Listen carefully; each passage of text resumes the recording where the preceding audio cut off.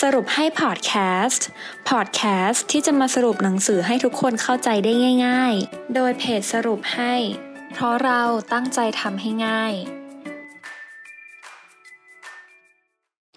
สวัสดีค่ะยินดีต้อนรับเข้าสู่สรุปให้พอดแคสต์นะคะสำหรับพอดแคสต์ในตอนนี้มิ้นจะมาสรุปหนังสือที่ชื่อว่า The Last Lecture หนังสือเล่มนี้นะคะเขียนโดยคุณ Randy Pauls และคุณ Jeffrey Zaslow แปลโดยคุณหนูดีวนิสาเรสเป็นหนังสือที่อยู่ในหมวดจิตวิทยาและการพัฒนาตนเองเป็นหนังสือเกี่ยวกับ Randy Pauls ซึ่งเป็นผู้ชายคนหนึ่งที่รู้ตัวว่าตัวเองเป็นมะเร็งตับอ่อนและจะมีชีวิตอยู่ได้ไม่เกิน6 เดือนข่าวร้ายที่ไม่ว่าใครก็ต้องช็อกกันทั้งนั้นค่ะคุณแรนดี้และภรรยาของเขาก็เช่นกัน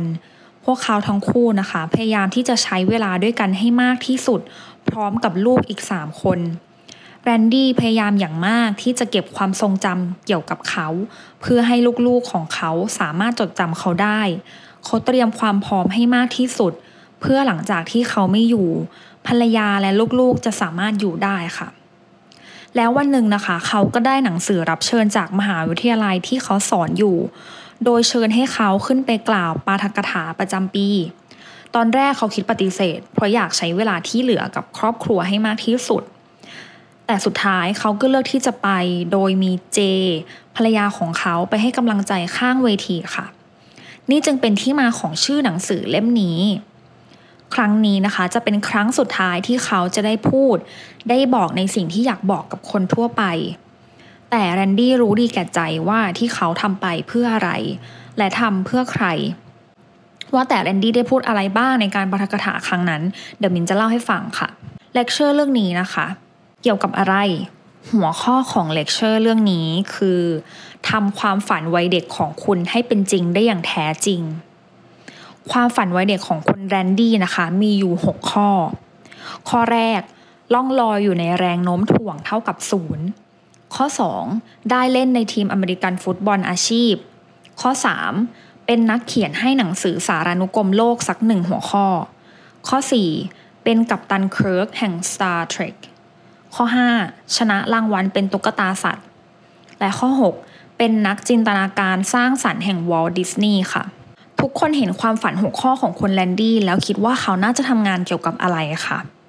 คำตอบนะคะคุณแรนดี้คือศาสตราจารย์ด้านคอมพิวเตอร์หรือว่าเป็นนักวิทยาศาสตร์นั่นเองค่ะหรือจะเรียกว่าเขาเป็นหนึ่งในผู้บุกเบิกวิทยาการด้านโลกเสมือนจริงหรือ Virtual Reality VR ก็ไม่ผิดค่ะ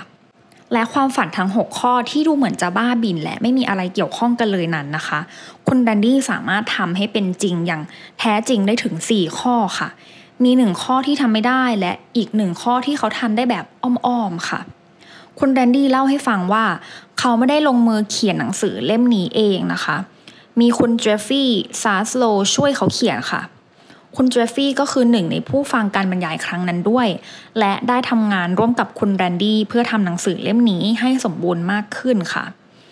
นั่นคือพอจบการบรรยายครั้งนั้นแล้วนะคะทุกเช้าที่คุณแรนดี้ปั่นจักรยานเพื่อออกกำลังกาย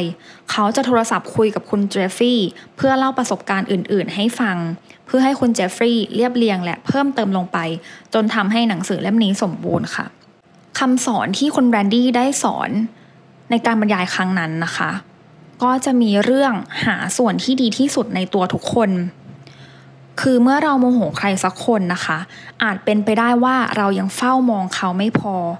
บางครั้งเราก็ต้องใช้ความอดทนอย่างยิ่งยวดแต่เมื่อเราเฝ้ามองเขานานพอแล้วเราจะพบว่ามนุษย์ทุกคนล้วนมีส่วนที่ดีแค่เฝ้ารอแล้วเราจะเห็นค่ะข้อคิดข้อที่2อย่าหมกมุ่นกับสิ่งที่คนอื่นคิดวันเวลาของคนจำนวนมากนะคะถูกใช้ไปกับการกังวลเราควรเอาเวลานั้นมาทำงานให้ได้อย่างมีประสิทธิภาพมากกว่าโดยเฉพาะกับคนบางคนค่ะที่เมื่อเขาไม่ได้พูดอะไรนั่นแสดงว่าเขาไม่ได้คิดอะไรจริงๆข้อคิดข้อที่3เมื่อเราทำอะไรพลาดและไม่มีใครเตือนเราแปลว่าเขาหมดหวังในตัวเราแล้วบางครั้งนะคะในบางสถานการณ์เราไม่อยากได้คำติแต่แท้จริงแล้วคนที่ติเรายังห่วงเราและอยากให้เรามีชีวิตที่ดีขึ้นค่ะข้อ4ศาสตร์แห่งจดหมายขอบคุณ การเขียนจดหมายขอบคุณด้วยลายมือสามารถบ่งบอกอะไรถึงตัวผู้เขียนได้และอาจสร้างความประทับใจให้กับผู้รับหรือผู้ที่มีโอกาสได้อ่านจนอาจจะได้พบโอกาสบางโอกาสที่ยิ่งใหญ่กว่านั้นค่ะข้อคิดข้อที่ 5 คิดใหม่ทำใหม่เรื่องโทรศัพท์เวลาเรานั่งคุยโทรศัพท์อย่าเอาขาพาดไว้ที่โต๊ะค่ะเพราะจะทำให้คุยโทรศัพท์นานจนเสียเวลาหรือถ้าไม่อยากคุยโทรศัพท์ก็แกล้งวางตอนที่กำลังพูดกลางประโยคอีกฝ่ายเขาจะได้เข้าใจว่าสัญญาณไม่ดีรวมถึงถ้าอยากคุยโทรศัพท์กับใครเพียงแค่ช่วงเวลาสั้นๆให้โทรไปตอนอีก5 นาทีที่เกือบจะถึงตอนเที่ยงเพราะอีกฝ่ายจะไม่มีวันสนใจเราไปมากกว่าอาหารกลางวันค่ะก่อนจบพอดแคสต์ในตอนนี้นะคะมิ้นจะขอยก